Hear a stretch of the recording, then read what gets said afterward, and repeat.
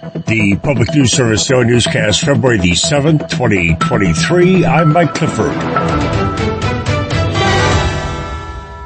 A bill to increase tax credits in Massachusetts is backed up by research showing the credits lead to better nutrition for working families and better long-term health outcomes for kids.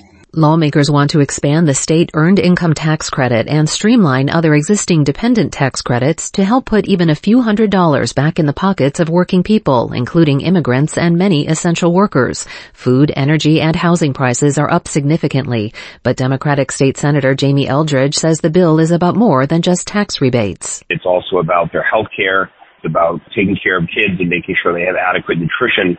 And it's something that really has a tremendous impact on the entire Commonwealth. Eldridge says the legislation will help decrease food insecurity and ensure a basic standard of living for people to survive in an increasingly expensive Commonwealth.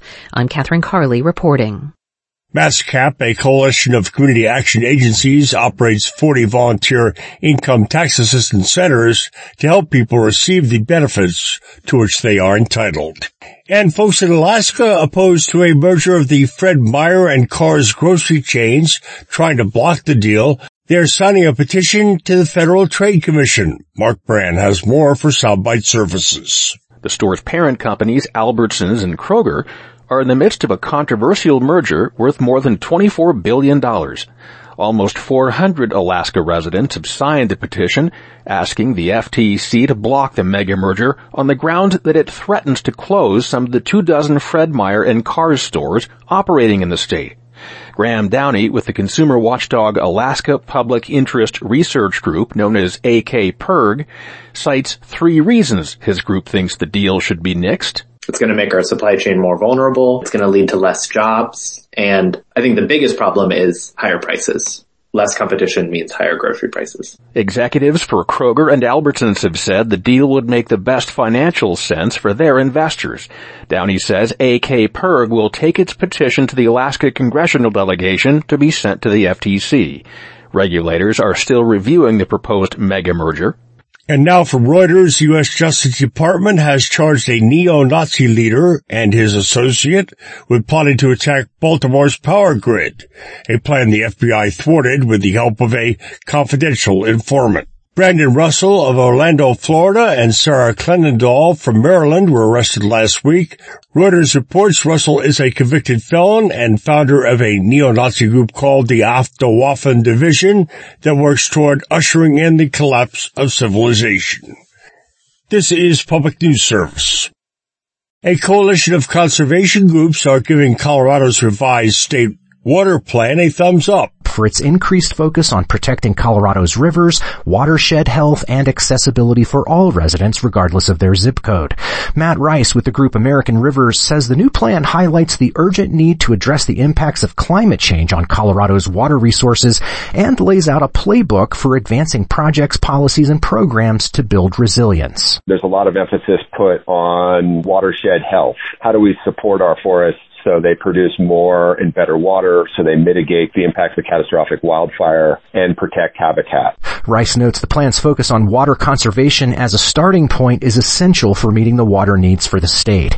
This year's higher than average snowpack is not expected to reverse a 23-year drought, nor a future expected to bring warmer summers, more evaporation, and earlier runoff of waters that 40 million people living in Colorado River Basin states depend on.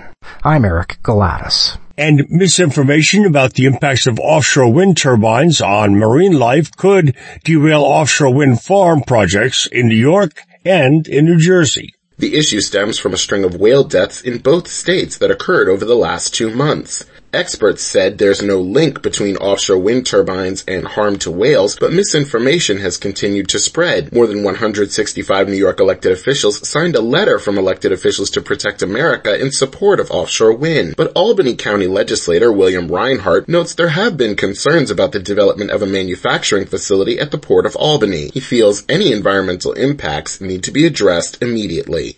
as you develop your wind facilities, whether it's the port or the facilities themselves out in the ocean, you don't want to fall into the pattern of the fossil fuel industry, which is to create an awful lot of pollution, much more than you ever would with wind. But still, you want to follow environmental guidelines, take care of Mother Nature and all that. Reinhardt feels the best way to inform people is to present the science as clearly as possible. I'm Edwin J. Vieira. Finally, our Nadia Ramadan lets us know today is National Black HIV/AIDS Awareness Day. More than 40% of the people currently living with HIV are Black, despite accounting for only 12% of the U.S. population. Laura Sheaver with the HIV/AIDS Bureau at the Federal Health Resources and Services Administration says viral suppression treatment in the form of daily medication has allowed most HIV patients to live a successful and near normal life. So it's no longer a death sentence. So that's really important. And second, that person cannot transmit HIV sexually to other people. So it's important both for their health and for our work towards ending the HIV epidemic. This is Mike Clifford for Public News Service, member and listener supported. Here are some interesting radio stations, your favorite podcast platform. Find our trust indicators at publicnewsservice.org.